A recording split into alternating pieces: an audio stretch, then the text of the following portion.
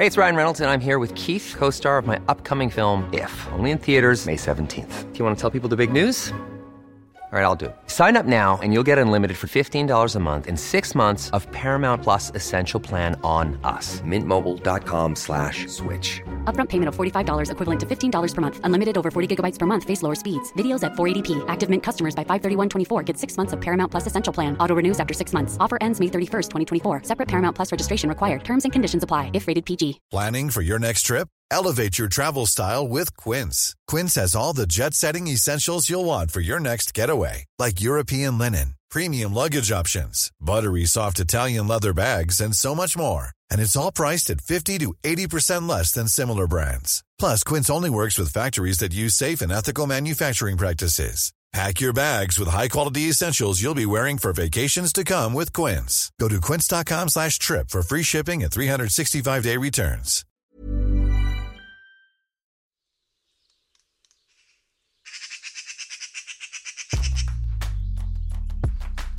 Den här podcasten då. Vad är det vi ska åstadkomma, Stina? Bilden av en podd är att man sitter och pratar och det är ganska trevligt. Alltså, det är liksom så här, ja. Hur menar du då? Mellan Skylla Och Karybdis. med mig, Stina Oskarsson. Och Lars-Anders Johansson. Varför tror du att man bygger en konsthall här ute?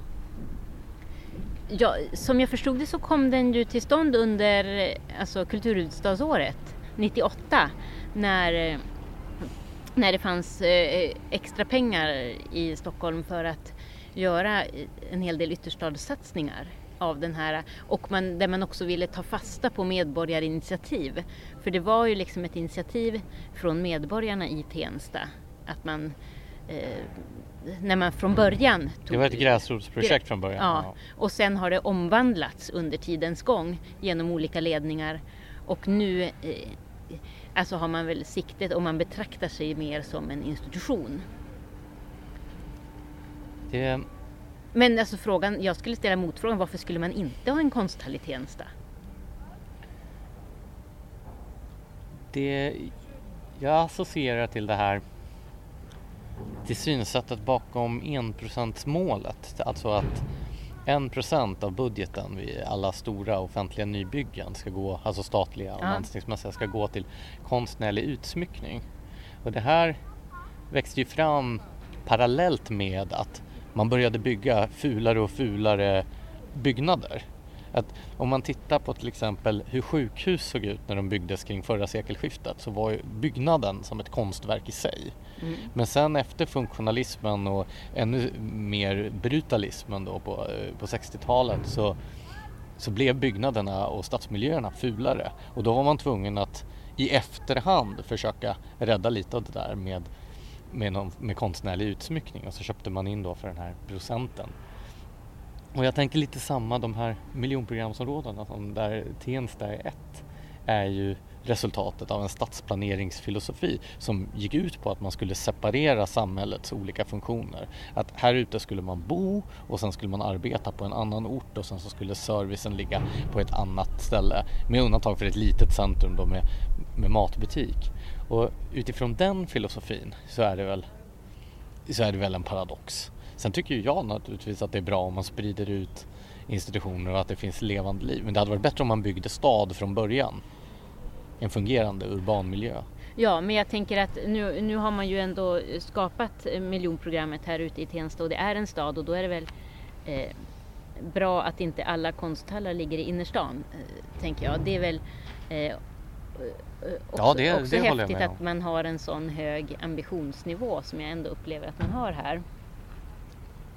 Du sa att när du hade varit här förra gången så hade du frågat dig fram hit bland människor du mötte, och ingen hade kunnat ge dig en vägbeskrivning. Nej, inte förrän det var några fler som liksom jag kom från innerstan för att se utställningen. Och då fick jag en sån där dålig bismak när jag kände, men är det så att vi från innerstan åker ut hit och att invånarna på orten inte känner till den eller känner att det är deras. Men jag tror att det har hänt ganska mycket under de sista åren. För det här är några år sedan. Jag tycker det känns så bara när man ser skolklassen där inne eller när man ser vilka som hänger i kaféet. Jag tror nog att fler känner till den idag. Skolklassen de är väl dittvingade vare sig de vill det eller inte. Ja, men det tänker jag, det kanske inte spelar så stor roll. Alltså jag menar, jag tycker ändå att det är bra att man i skolan tas med. Ja, självklart. Det är då som man måste få referensramar så att man som vuxen sen kan fatta sina egna beslut.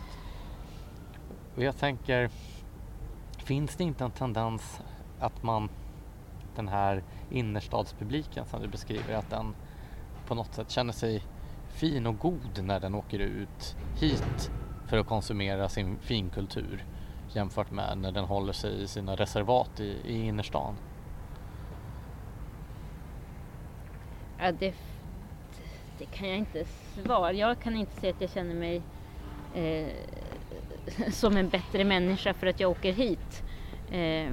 Mer än att jag alltid tycker det är lite besvärligt att åka tunnelbana. Varför då? Det är ju fantastiskt färdmedel. Ja, alltså jag älskar egentligen tunnelbana, men det har att göra med jag har ju alltså jag har klaustrofobi. Vilket gör att jag helst inte åker i underjorden. Så att men om man vänder på min frågeställning. Men jag förstår egentligen vad du menar, och det var lite det jag var inne på. Och det här hänger för mig ihop med, alltså, hur ska vi skapa mötesplatser i en allt mer segregerad stad utan att vi får känslan av att det är överklass-safari eller underklass-safari. Alltså jag tycker man snuddar vid det du är inne på. För det handlar ju om, alltså den problematiken skulle inte uppkomma om det inte var en stor klasskillnad mellan att bo i Tensta och att bo i innerstan. Nej, jag tänker också på detta med den... Ja, men hur tänker du det? För du tänker väl också egentligen att det... Eller nu ska jag inte lägga ord i din mun, men jag tror att det är bra att vi möts oavsett ekonomisk och social bakgrund. Att vi liksom hittar platser att mötas på. Jag vet inte hur du ser på den frågan. Hur ska vi kunna skapa dem? Alltså, vilka är de mötesplatserna idag? Jag tror ju att i innerstan så möts ju folk från alla möjliga bakgrunder. Ja. Det finns ju en poäng med att kulturinstitutioner ligger i innerstan just för att alla har mer eller mindre ärenden in dit. Fast nej, där har du fel. Alla kan inte ta sig till innerstan.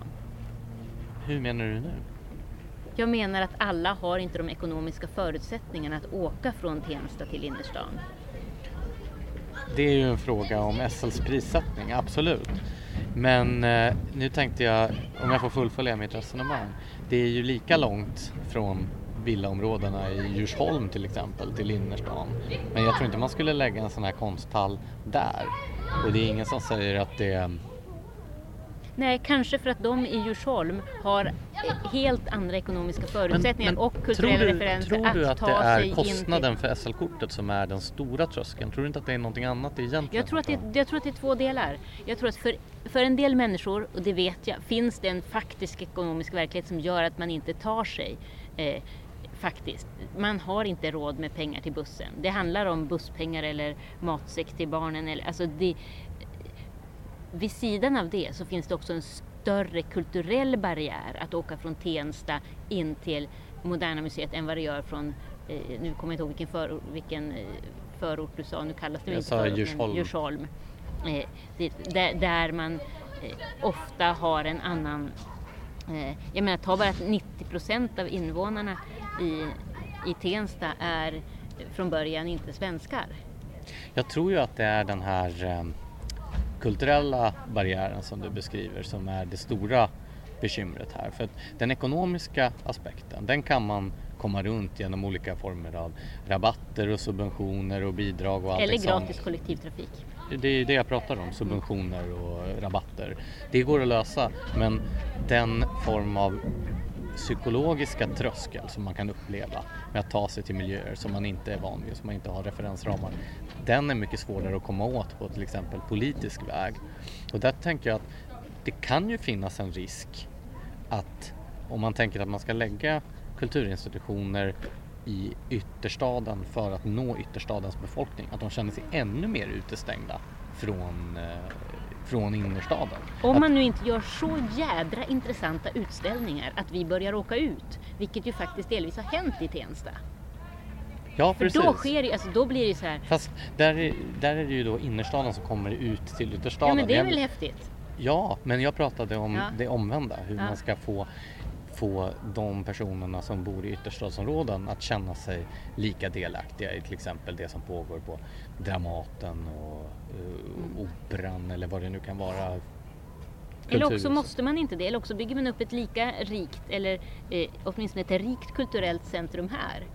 Alltså jag gillar ju idén om liksom en kvartersteater, att det finns också någonting som man känner en kultur, en plats för kultur som känns som att den finns närmare där man är. Men då finns det ju en risk att man ökar ändå den segregeringen. Istället för att ha ställen där alla kan mötas så gör man centrum ute i de olika delarna för de som bor på respektive ort. Nej, fast det jag menar är ju att jag tycker att utströmningen från Stockholm är lika intressant. Alltså det är lika intressant att vi ska åka ut hit som att de som bor här ska åka in. Och den balansen är ju ändå det är långt ifrån att det är så idag. Centrumet är ju fortfarande Stockholms innerstad. Ja, absolut. Jag tänker på den här diskussionen om huruvida alla stora kulturinstitutioner ska ligga i Stockholm eller om man ska sprida ut dem över landet. Och då finns det människor som bor på andra orter som tycker att det finns en djup orättvisa i att så många institutioner är samlade i Stockholm just. Men även ur ett landsbygdsperspektiv så finns det ju fördelar med att ha institutionerna samlade där. Det är ju lättare för folk från hela landet att åka någon gång ibland till huvudstaden och där kunna besöka en massa av de statliga kulturinstitutioner som de själva har varit med och finansierat än vad sannolikheten är att de skulle åka runt till liksom Umeå, Sundsvall, Östersund, Malmö för att kunna besöka lika många. Ja, å ena sidan ja. Alltså, ja, det håller jag med. De stora statliga, absolut. De kan ligga i huvudstaden, det tycker jag. Men här pratar vi väl om kommunala anslag också. Och vad det gäller, pratar vi hela landet så tycker jag att hela idén med exempelvis länsteatrarna, jag tycker den är fantastisk. Att man bygger regionala institutioner som har i uppdrag att turnera i hela länet. Och på så sätt jag är ju verkligen för allt som kan ge oss ett mera levande land som är större. Jag tycker att det är en väldigt viktig del av det kulturpolitiska uppdraget som har delvis eftersatts och nu eftersätts ännu mer i och med att man staten inte uppfyller sitt ansvar. Det är klart att det ena inte behöver utesluta det andra. Men nu menar jag de som förespråkar att man ska ta då stora kulturinstitutioner från Stockholm och sprida över landet. Det är jag med i. Det tycker jag inte heller att man ska göra. Alltså de stora statliga Dramaten och Operan, låt dem ligga där och jobba med digitalisering eller annat istället. Man kan inte det är klart att vi inte kan ha en opera i Vilhelmina. Alltså det finns ju vissa saker man vinner genom att bo på en liten ort och vissa saker man vinner genom att bo på en stor ort. Det måste man ju också komma ihåg. Men en konsthall i Tensta är inte som en opera i Vilhelmina? Nej, det tycker jag inte. Alltså jämför antalet människor som bor här och här finns det faktiskt en möjlighet att göra det. Dessutom så tycker jag att det finns ett viktigt uppdrag i att skapa en icke-kommersiell plats i detta centrum där man har allt ifrån läxläsning till föreläsningar och det här Silent University gillar jag som de hade här. En icke-kommersiell plats? Det finns väl inte så många kommersiella platser i det här centrumet heller? Men det är väl bara affärer överallt? Hur mycket affärer? Jag har inte sett några affärer när vi har gått här. Nej, men vi har ju bara gått det är bara 50 meter från tunnelbanan. Centrumet är åt andra hållet. Det ser ut som vilket annat centrum som helst.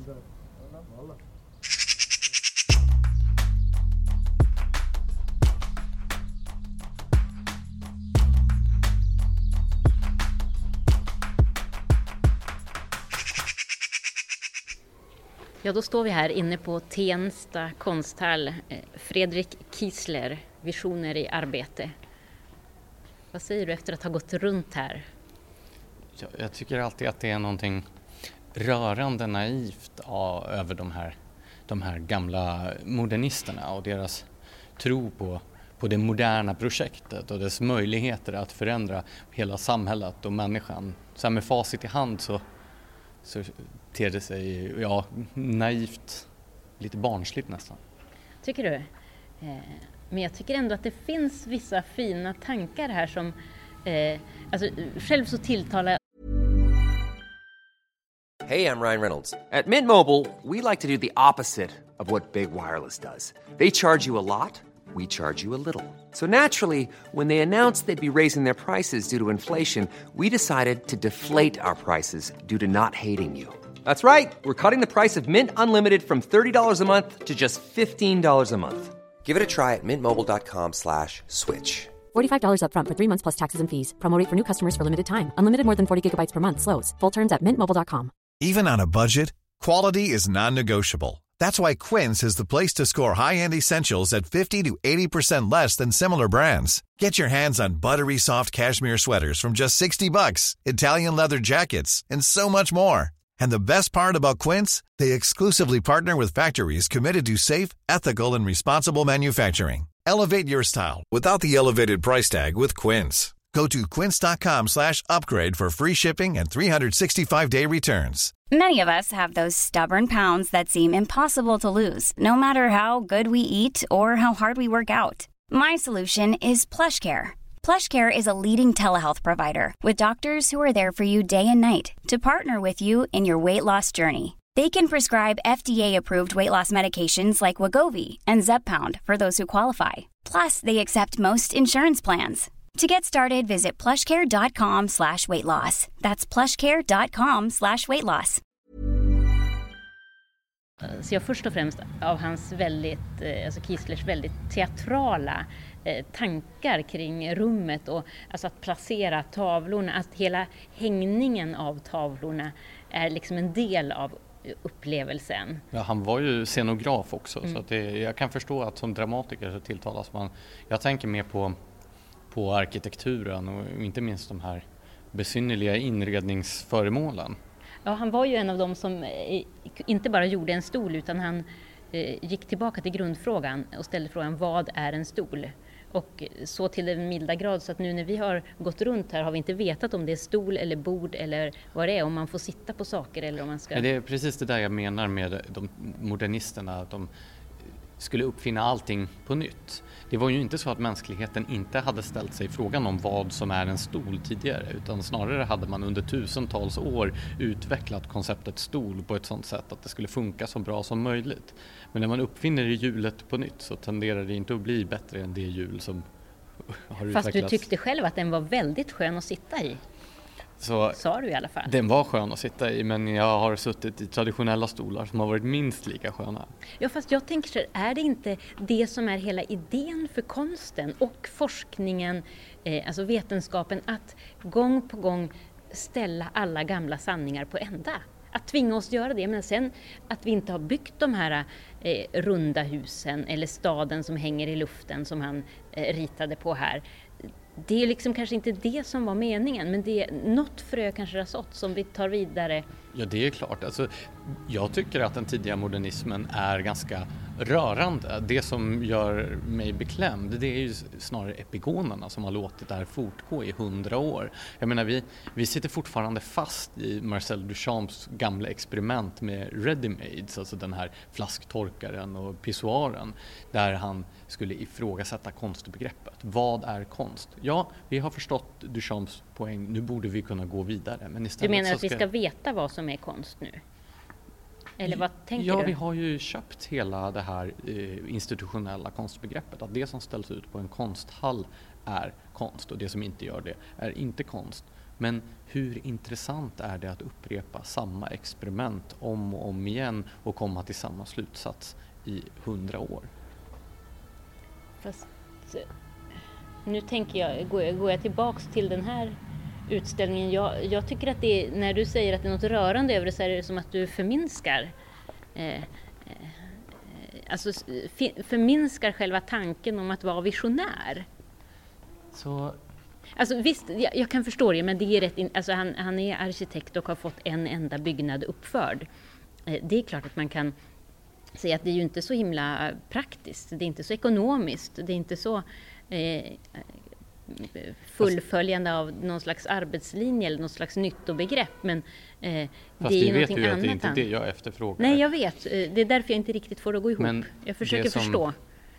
Men det som skedde var ju att modernismen, särskilt funktionalismen då, som man kanske inte kan anklaga Kiesler för att vara en representant för, men verkligen slog över i detta nyttotänkande.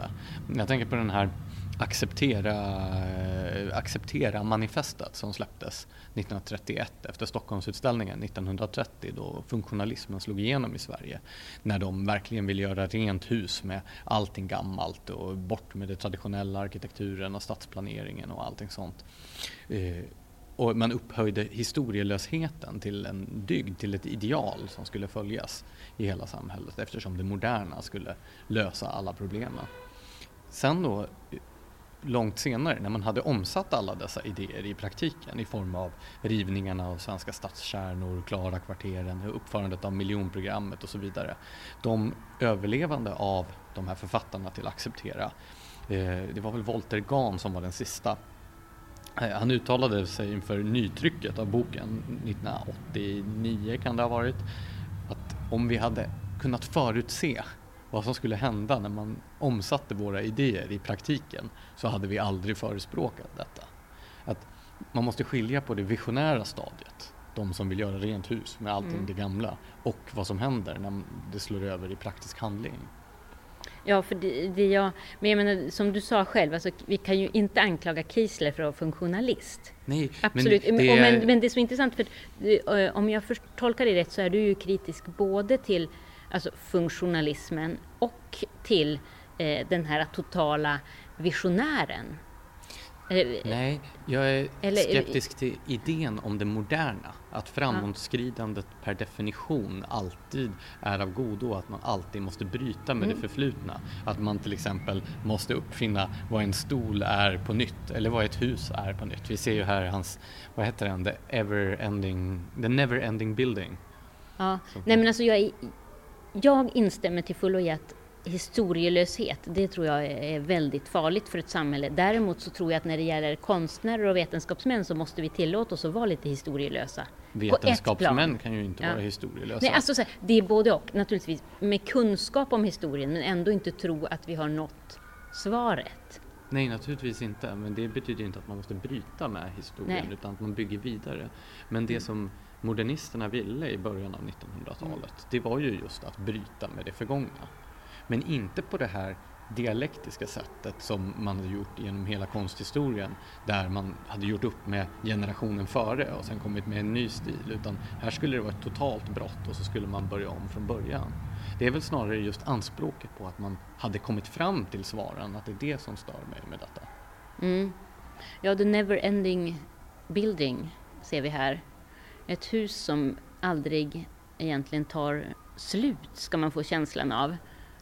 Jag tänker lite grann på Flintstones, den här stenbyggnaden som de bor i. Alltså jag tänker, och jag kommer hela tiden tillbaks till Howard Roark, alltså arkitekten i Ayn Rands Urkällan. När jag tittar på Kiesler, och framförallt när jag tittar på de här, alltså både den flygande staden och på The Never Ending Building. Alltså han var ju också en sån extrem visionär så att han var fullkomligt omöjlig att jobba med. Alltså han tog ju verkligen sitt uppdrag som arkitekt som ett uppdrag som konstnär med den totala frihet som han krävde. Så till den milda grad att han var fullkomligt omöjlig att jobba med, och väldigt intressant skildring tycker jag. Ja, det är intressant att det är du som lyfter Howard Roark här.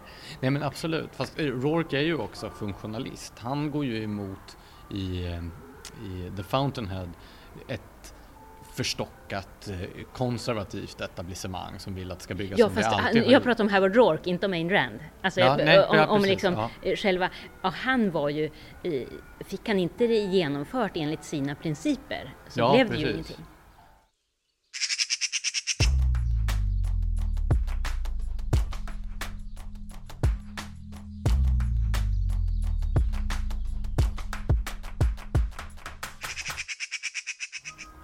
Varför tror du att man väljer att ställa ut en modernist från förra sekelskiftet på en konsthall som Tensta konsthall? Alltså, det är den stora frågan som jag ställer mig egentligen. Alltså, jag är väldigt imponerad av det sätt som Tensta konsthall jobbar med invånarna här som bor i Tensta, med liksom, att vi möter till och med en grupp 10-åringar som blir visade det här. Men varje gång jag har varit ut hit så har jag själv upplevt att det är ganska svårtillgängliga utställningar, tycker jag. Och jag har aldrig riktigt förstått varför, måste jag säga. Även om jag är fascinerad av det som är här, men det stannar oftast vid en fascination. Varför tror du att man gör det? Jag tänker på det här, när vi pratade med personalen här innan så var ju begreppet samtidskonst något som kom upp flera gånger. Ja, att det var, för du frågade om den estetiska inriktningen. Ja, precis. Men jag tänker, det här är ju inte samtida, utan det här är ju 70-80 år gamla grejer. Han föddes 1890, så att, men 70 år gamla saker. Så man kan ju alltid visserligen säga att saker pekar fram emot samtiden, men det gör väl egentligen per definition nästan allting om man vill. Snarare så pekar ju det här inte fram mot samtiden, om man tänker på att det är så visionärt så att det inte har blivit någonting av det. Ja, nej, det är sant. Så skulle man också, alltså, men det samtidiga i det här som jag förstod det är ju att den är det är tillägg av en konstnär som heter Céline Condrelli, som jag inte kände till tidigare, och sen så är det 6 studentgrupper från olika konstnärliga högskolor som har gjort kommentarer i Kieslers anda. Men att det här på något sätt, eftersom att som jag har förstått Tensta konsthalls vision, så vill man ju på något sätt vara med i alltså den samtida debatten. Och för mig så är glappet mellan, och det är väl det här jag menar med att det är ganska svårtillgängligt. Jag kan ofta förstå liksom, okej, debatten om arkitektur, om stadsbyggnad är en intressant debatt idag. Men jag ser att det är ganska långt från just den här utställningen till den debatt som vi kanske borde ta. Hur menar du då? Nej, men jag tänker på de stora arkitektoniska stadsbyggnadsfrågorna idag är ju segregeringen av staden, det är rivningarna av väldigt vackra hus till förmån för fulare hus, eller att vi faktiskt bygger en stad i första hand för turister. Det byggs väldigt många nya hotell medan det är stor bostadsbrist. Alltså, för vem är staden till? Det tänker jag är de stora. Så du tror inte att the never ending building kommer att lösa de problem? Nej, det tror jag inte. Och samtidigt så kan jag ju tycka att det är fint att konsten får vara så pass långt ifrån den samtida. Men om man nu vill vara med i debatten, då kan jag uppleva att glappet, alltså abstraktionsnivån blir liksom lite för hög. Ja, absolut. Ur ett rent smakmässigt perspektiv så är ju de här arkitektoniska inslagen här på utställningen nog det jag gillar bäst i alla fall. Jag har alltid varit svag för den här typen av skisser. Men jag håller med dig om att det är svårt att se det, att relatera det till samtidsdebatten. Ja, eftersom att det är det jag tror att man vill. Jag själv har nog fallit mest för de här konstruktionerna när tavlorna hänger ut från väggen. Alltså när han tog bort ramarna och gjorde upphängningarna av tavlorna.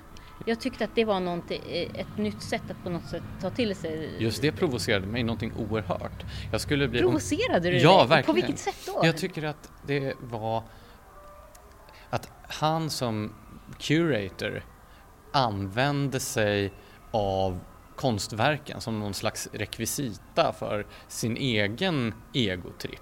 att han förminskade konstverken bara för att plocka en billig poäng. Jag tyckte att han gjorde dem till någonting större. Han hjälpte mig att han minskade avståndet mellan mig och konstverket, både rent fysiskt men framförallt liksom inställningsmässigt, genom att jag gick in i ett rum som blev en scenografi och där ser jag Kandinsky-målningen. Och sen gillade jag det där att han tog bort ramarna. För mig var det också så här att det var inte något slut. Men så ser det ut på alla. Jag menar, vi var på Liljevalchs nyligen och såg det är ju nästan inga ramar överhuvudtaget. Jag saknar dem, jag vill ha mer ramar. Rama in konsten för Guds skull. Det är som att man inte vågar låta konstverken stå i sin egen rätt. Att man inte vågar just avgränsa dem från det kringliggande rummet, utan att de ska på något mesigt sätt bara flyta ut i omgivningen. Fast det jag gillade här, alltså, å ena sidan kan jag helt klart hålla med dig. Jag gillar ju också att konsten ska få vara helt i sin egen rätt. En tavla på en vit vägg, ja. Men här gjorde han det ju fullt ut, det vi ibland annars bara ser antytt. Alltså han har ju liksom dragit det så långt så att det blev någonting nytt, och det är det jag gillar. Hade jag varit Kandinsky, då hade jag känt mig trampad på om mina tavlor hade ställt ut på det där sättet. Hade jag varit Kandinsky skulle jag vara glad att jag kunde måla så vackert och att någon förde det vidare och skapade nya saker av det också.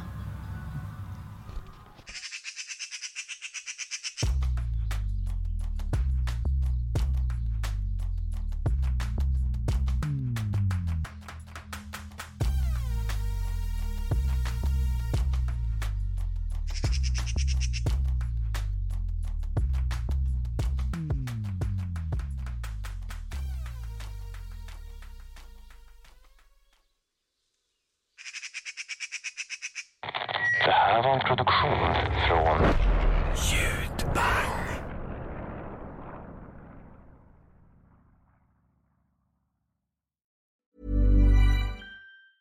Even when we're on a budget, we still deserve nice things. Quince is a place to scoop up stunning high-end goods for 50 to 80% less than similar brands. They have buttery soft cashmere sweaters starting at $50, luxurious Italian leather bags, and so much more. Plus, Quince only works with factories that use safe, ethical, and responsible manufacturing. Get the high-end goods you'll love without the high price tag with Quince. Go to quince.com/style for free shipping and 365-day returns.